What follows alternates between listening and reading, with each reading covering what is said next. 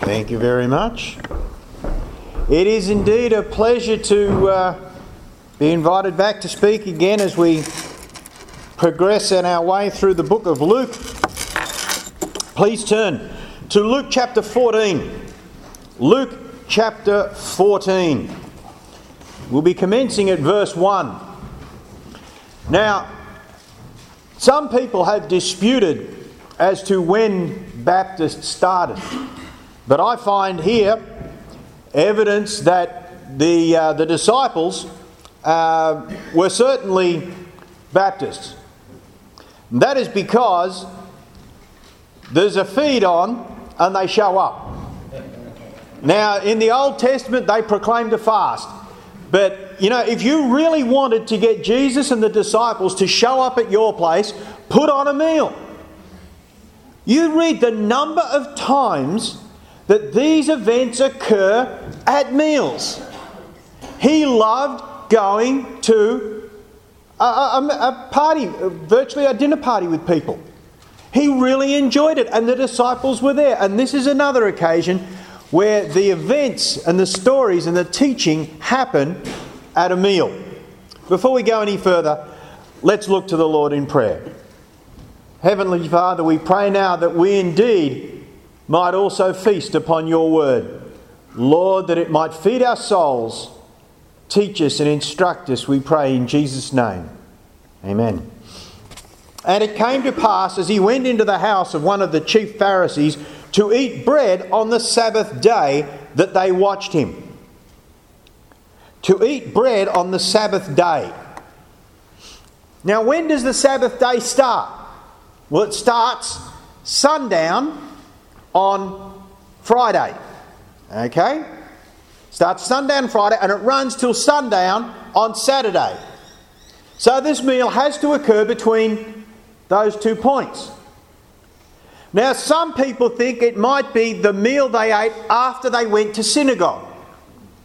Yes, that's possible. There's only one real problem with that. You can't cook on the Sabbath. You can't light a fire. So the meal you ate after the synagogue would of necessity been just cold food. Cold meat, cheese, bread, olives, it's by necessity a fairly simple meal. And yes, it would have been nice to invite someone back after synagogue to your place to share a meal with them, but you're not going to be able to really put on a good spread. So the other option is, and quite likely, that this was the meal at sundown on Friday night. Now, even today, that's the big Sabbath meal. Sundown Friday. And I remember a friend of mine who was a cleaner. And one of the jobs he had was cleaning a quite wealthy Jewish person's house. And the orders were, don't care how long you take, don't care what you have to do, but you be out of there by 5 o'clock Friday. Because they'd be coming in and preparing for the Sabbath meal. Now, this would mean that, Mum and the kids and the servants and whatever would be cooking up until sundown. And that sundown they'd stop, although the fires were allowed to keep burning until they ran out of fuel. So, just a few minutes before sundown, you stoke everything up, you light the lamps, same as they do today. And when the lamps run out of oil, well, that's it. So you've got this period for having a meal from sundown to perhaps an hour, 2 hours later. And it's quite possible that this is the occasion we're looking at. That it's a Friday afternoon big Sabbath meal at one of the chief Pharisees' house. And it's evident too that there's a lot of people here, because it says that they watched him. In fact, you realise that this is a setup. They are trying to set Jesus up with some way that they can accuse him, something that they can nail him on. So they have invited him to a meal with the intention of trapping him. But as so often happens, doing that to the Lord Jesus is really not that bright, because he turns the tables on them quite brilliantly. For in verse 2 we find, "Behold, there was a certain man before him which had the dropsy." Now, dropsy is an old term, and it simply would be today he had oedema. He was swollen up with fluid. That's what dropsy means. It means too much water. Okay, so this person had oedema. Now, oedema is not a good thing to have. The most common causes of oedema in a person are heart disease and kidney failure. Neither of those are particularly good to have, especially in a situation where medical treatment was far more primitive. There were no drugs to drain the fluid out of a person's system or anything like that. This person was seriously ill. And it was more than that, they were obviously ill. Now, some of you have seen it, and some of you ladies have experienced, the ankles, especially during pregnancy. Yeah, okay. Right when they swell up, we're not talking about a bit of a puffy ankle here. We're talking about someone whose legs and the bottom part of their body had become swollen, and when you push your finger into it, the dint stays in there. That was considered the defining mark of dropsy or oedema, that you push your finger into the skin and the dint stays in there. It's not good. It's really a dangerous situation. And they've sat him there in front of him, looking for an opportunity to have something to accuse Christ about. Now, Jesus sees it. And what does he do? Well, he asks them the question, is it lawful to heal on the Sabbath day? Now, why did he do that? Well, what he's done brilliantly, look, we know that God is wise, okay? But sometimes we miss the point that God is clever too. And this is just so clever. What he's done, he's put the onus back on them, back on the Pharisees. And he says, well, is it lawful for me to heal this man or not? Now, if the Pharisees say yes, then everything that they've taught about the Sabbath falls apart, because it's lawful to do things on the Sabbath. But if they say no, then all the people who are standing around watching are going to go, those rotten Pharisees, there's a sick man and they're stopping that nice young Jesus of Nazareth from healing him. What a miserable bunch of people they are. There they are, there's a sick man, there's Jesus who wants to heal him, and those Pharisees won't let it happen. Caught. Absolutely caught by their own trap. That's why I say that not only is Jesus wise, he's clever.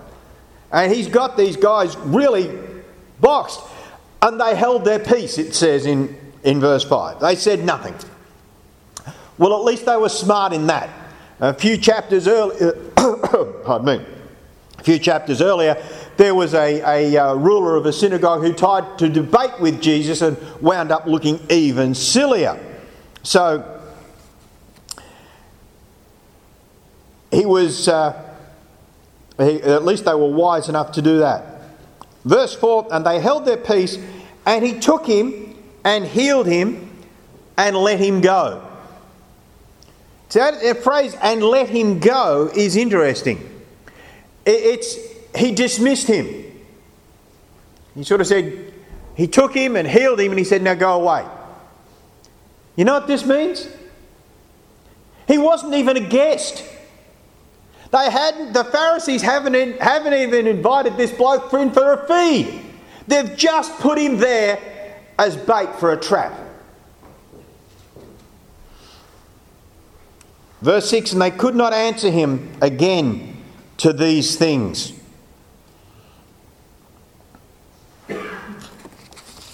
It is interesting that now our Saviour puts forward two parables.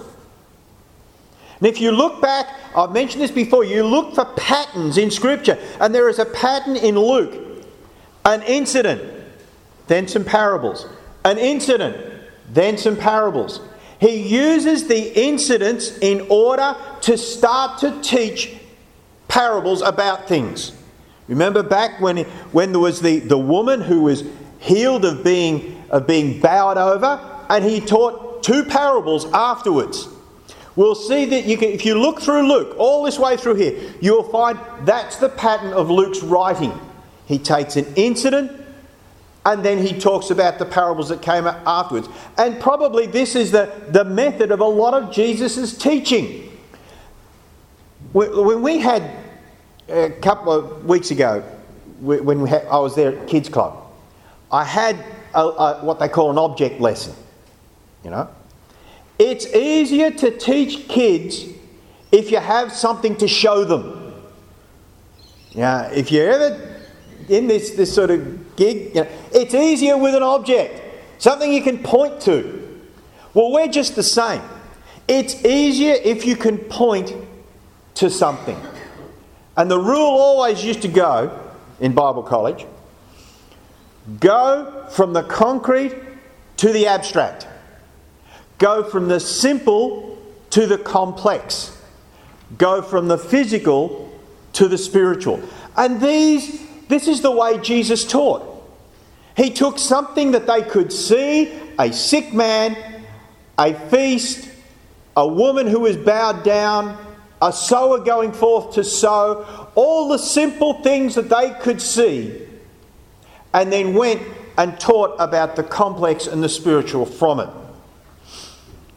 Verse 7, and he put forth a parable to those that were bidden, when he marked how they chose out the chief rooms. Now, they weren't separate rooms. It was the chief area. Now, we got coming up, they're not here, so good, I can talk about them. There's a wedding coming up. And it doesn't matter, I would have talked about him anyhow. You know, when you go to a wedding, you got the little name tags on the chairs, on the tables. They didn't have that. So everybody wanted to get the best spot. Where's the best spot? The best spot's next to the head man. Remember, even James and John did this. They said to Jesus, Lord, you know, we want to sit one on your left hand and one on your right when you come into your kingdom.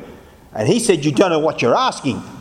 But that was what they were after. They were after the positions of honour, the positions, the top spot. And people would come into the feast, and again, they weren't tables and chairs. One of these days we're going to have to do this just to see how it runs. You know, you're on the floor to start with, okay? You're on cushions. Now, some of us would need more cushions than others. All right? Some of us have carry our own cushions around with us. But you're on cushions and you're lying down, sort of half lying, half seated, on your left side, because you needed your right hand free. All right? And so it was matter of the spaces weren't so strictly marked. It was a matter of sort of getting your best spot. And he said unto them, when thou art bidden of any man to a wedding, sit not down in the highest room, in verse 8, lest a more honourable man than thou be bidden of him. And he that bade thee and him come to thee and say to thee, give this man place, and thou with shame take the lowest room. But when thou art bidden, go and sit down in the lowest room. When him that bade thee cometh to me, he may say unto thee, friend, go up higher. Then thou shalt have worship in the presence of them that sit at meat with thee. Now you might think, Well, this is good practical advice. Good practical advice. But there's a lesson in there. The lesson being that he's talking about the danger of pride getting in. And there's more to come, because we'll find this story, this lesson of the man that's being healed, and the parables which follow have a connecting thread that runs through them. So here's the first rule. Watch out for pride. Watch out for that thing that puts you into a place where you shouldn't really be, and beware of it. But then he says, verse 12, then said he to them that bade him, when you make a dinner or a supper, call not thy friends, nor thy brethren, neither thy kinsmen, nor thy rich neighbours, lest they also bid thee and make recompense unto thee. But when thou makest a feast, call the poor and the maimed and the lame and the blind, and thou shalt be blessed, for they cannot recompense thee, for thou shalt be recompensed at the resurrection of the just. And you would say, yes, well again, that's good practical advice. You know, if you're going to be generous, don't be generous to people who can repay you. Be generous to people who can't repay you. And God will recompense you. And yet, he's starting now to get onto a theme which is running through this whole story. And that is the theme of grace, of mercy, which runs through this instruction and runs into the next parable. And when one of them sat at meat with him, heard these things, he said unto him, blessed is he that shall eat bread at the kingdom of God. Now, this Pharisee had gotten a little bit further than some of his mates, because he had realised, hang on, this Jesus isn't just talking about weddings on earth and feasts on earth. He's implicating that time in the future when the Messiah will come and we will sit down together in the kingdom of God. And Jesus recognises in this man that he's starting to catch on to the idea that what he's getting at. And he begins to go into the next parable. He said unto him, a certain man made a great supper and bade many. Now, that's interesting that it says he made a great supper and bade many, invited lots of people. Because the next verse says, and he sent his servant at supper time to call them. There were 2 invitations sent.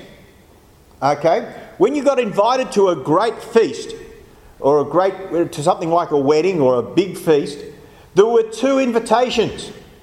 The first was sent much like we send one. You know, we request the pleasure of your company at this time and this place. Now, that wasn't enough, because you've got to remember that the timing of a meal is a little bit trickier in those days, because, you know, wood fires and clay pots, and you can't say it'll be at 7:30 because no one knew when 7:30 was. So what they would do is they would send out someone to invite you, saying, literally in those words, come, for all things are now ready. Come, for all things are prepared. That was the invitation you responded to. So there would be a servant sent to your house. Now you'd be sitting around in your best bib and tucker waiting waiting for this. And they'd say, come. And they would then escort you to the feast. Okay? So this servant has gone out to begin to escort the guests to the feast. And they all with one consent began to make excuse. Now there are 3 excuses given for not coming. The first said, I have bought a piece of ground and I needs must go and see it. I pray thee have me excused. And another said, I have bought 5 yoke of oxen, and I go to prove them. I pray thee, have me excused. And another said, I have married a wife, and therefore I cannot come. Now, 3 excuses. Interesting thing is that all 3 were lawful excuses. All 3 were excuses that legally exempted you from your obligation. And all 3 excuses are rubbish. The first one says, I have bought a piece of ground and I needs must go and see it. When's the feast? It's at night. What, the ground is going to disappear overnight? The ground is still going to be there tomorrow morning. Plus, and let me tell you, we know this one, you don't go and buy a piece of ground without looking at it first. What?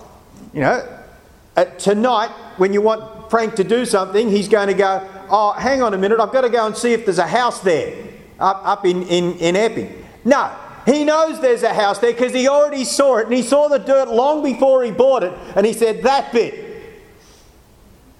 It's a ridiculous excuse. The second excuse, I've bought 5 yoke of oxen. Number 1, remember, it's at night. You don't work oxen at night. And you don't work 5 yoke of oxen at once. That's 10 beasts. You work them 2 at a time. He couldn't check them out anyhow because you can only run 2 oxen at once. It's a ridiculous excuse, but it was legal to say it. And the third one's even sillier. I have married a wife. The law said that for 2 years after you get married, you were not to be chargeable with any civic duty. So for 2 years after you got married, that was it. Nobody could compel you to do any civic duty. Right? Now, okay, it's good when they're not here because you can talk about it, like I said. Now, you've got those two kids who are going to get married in a couple of weeks' time. If you invite them somewhere in the next couple of weeks after their wedding, once they're back from the honeymoon, do you think they're not going to show? Of course not. They are going to be only too delighted to go out as Mr. and Mrs. In fact, I guarantee that Kelly, the first time she gets an invitation that says Mr. and Mrs., she's going to take that thing and put it in a frame and stick it up on her wall. Right? Because that's what you like when you just get married. It was a legal excuse, but it was a ridiculous excuse. It was an insulting excuse. And the servant came and showed his master these things, verse 21. And then the master of the house, being angry, said to his servant, go out quickly into the streets and the lanes of the city and bring hither the poor and the maimed and the halt and the blind. Now, I looked up what these words actually were, right? The poor literally means the beggars. The beggars. Not just not the working poor, the beggars. It says, go out and get the beggars. Now, how could you get those at night? Well, that was because a beggar usually didn't have any place to stay and was sleeping on the street. So he said, go out and get the beggars and bring them in. And the maimed. Maimed could be arms or legs. All right? But it meant someone who was crippled. The halt specifically means limping. All right? And the blind, well, that's pretty obvious. They're the ones who can't see. But he said, they are people you're going to have to guide into this feast. You're going to have to go out there and find them, guide them into the feast and sit them down and tell them where the food is. He says, go and bring those people in. Verse 22, and the servant said, Lord, it is done as thou hast commanded, and yet there is room. Hey, some of you were here when we did Ruth, right? Remember in Ruth, the unnamed servant. Remember the history of unnamed servants running in Scripture, all the way from the servant of Abraham who went to seek a bride? Here it is again. The unnamed servant seeking guests for the wedding. If you want to stitch your theology together, how's that for an interesting thread that runs through? And I'll leave that one to people to play with. And the servant said, Lord, it is done as thou hast commanded, and yet there is room. And the Lord said unto the servant, Go out into the highways and hedges. Okay, the highways and hedges are outside the city walls. So this is a case that the servant and his associates have scoured the city. They've collected everyone they can off the streets. And they've still got room. There's still a place vacant. And the Lord of the feast says, then go outside the city walls, onto the highways, in the hedges, where again the poor people without any house are sleeping, and bring them in. And it says, and compel them to come into my house that it may be filled. Compel them. This is great. Sometimes you look up words and you think, word's a word. This is a classic. To compel. It comes from two words, meaning bent or to pull on, and the arm. To twist their arm to get them in. You know that expression, you're twisting my arm? Well, that's what he said. Go and grab these guys by the arm and drag them in till they come. For I say unto you that none of those men which were bidden shall taste of my supper. And we say, yeah, okay, that's a story. What's the thread? What's the connection running through these things? Let me tell you. The thread and the connection is grace. It is grace. First of all, let me tell you that we are all struck by a disease called sin, just as that man with the dropsy was.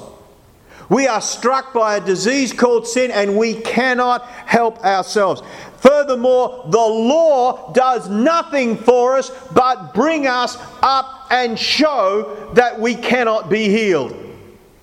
Just the same as those Pharisees and lawyers brought that man before Christ, but could not and would not help him themselves. So the law and our own conscience tells us that we are covered and struck down by a disease called sin, and there is nothing the law or we can do about it. That's the first point of grace.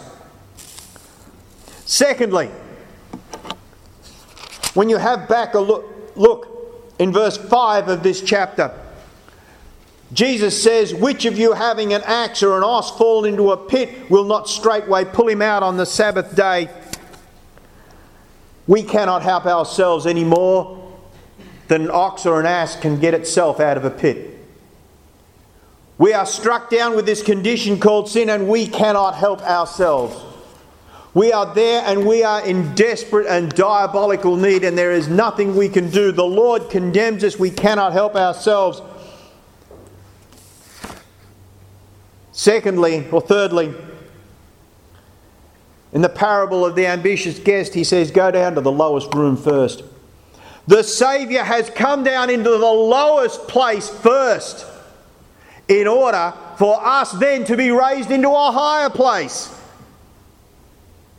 The Saviour has come in grace for those who had no merit or chance of themselves, and promoted us into a higher place because he came down from heaven for us to a lower place.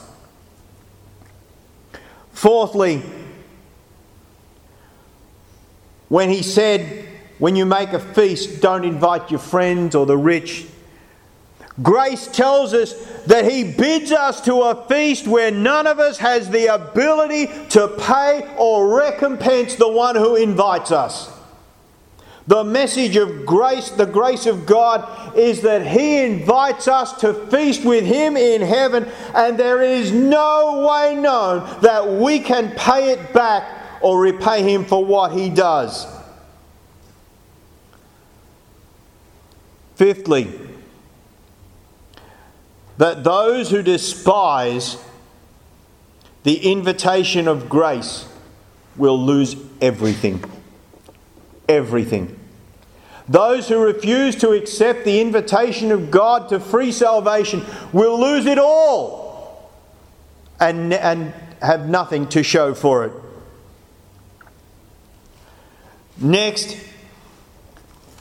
this is so wonderful.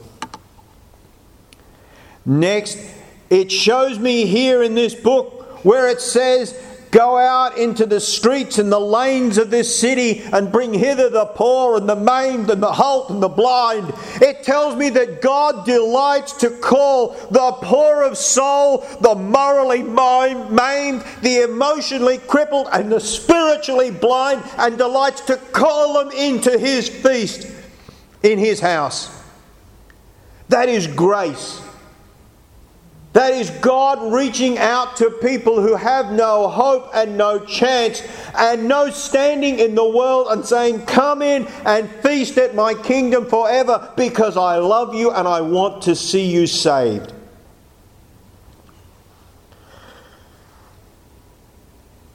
Furthermore, it tells me that those who are outside the city walls, those who are outside the sphere of those who would be considered good people, that the Lord commands His servant to go out and compel them to come in, to reach out and, as it were, twist their arm and haul them in under the power of the gospel to be filled with good things in His house.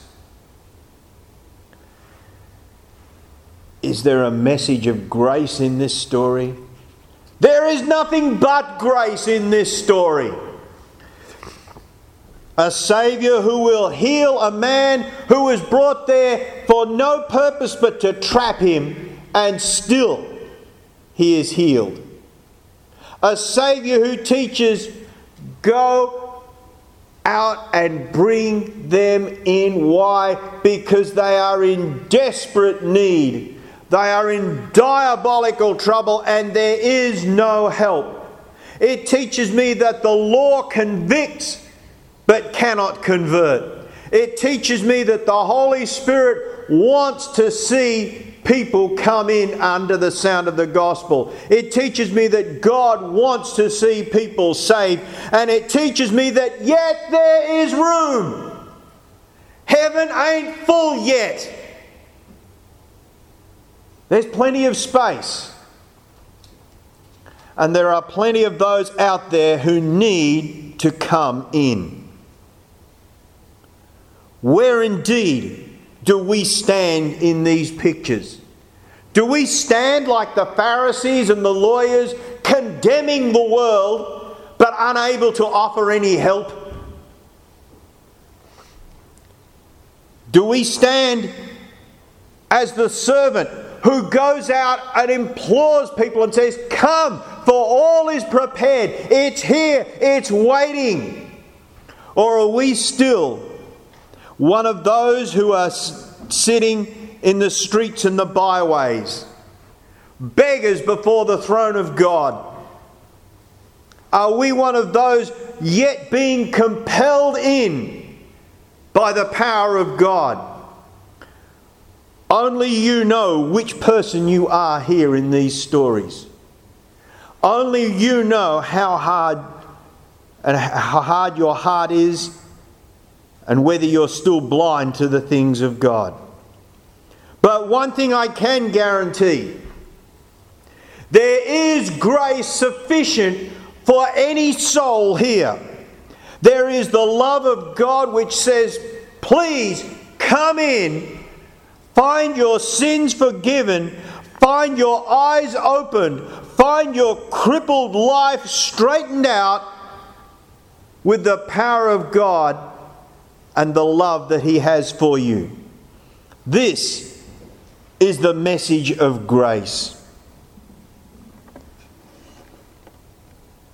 Come, for all things are now ready. There is nothing left to do. The invitation has been sent out, firstly by the prophets and the Old Testament, saying the Messiah is coming. Now the second time the servant has gone out saying, come in, for all is prepared. And now he is reaching out and pulling on the heartstrings of the world. Will you listen? Will you respond? As spiritually the Holy Spirit twists your arm and says, come. Will you come? Or will you be one of those who refuses to listen and says, I have a lawful excuse not to come. I have a reason. I have my oxen. I have my asses. I have my lands. I have my friends. And I cannot possibly come to the throne of God. Where are you? Condemning, calling, or coming? Those are the only three people who are in these stories. Those who condemn, those who go out and compel them to come in, and those who accept the invitation and come before the throne of God, reaching out for the grace that He offers. Will you come? If you need to talk to somebody today, talk to me, talk to Pastor, and talk to God about where you fit in to these pictures. Thank you.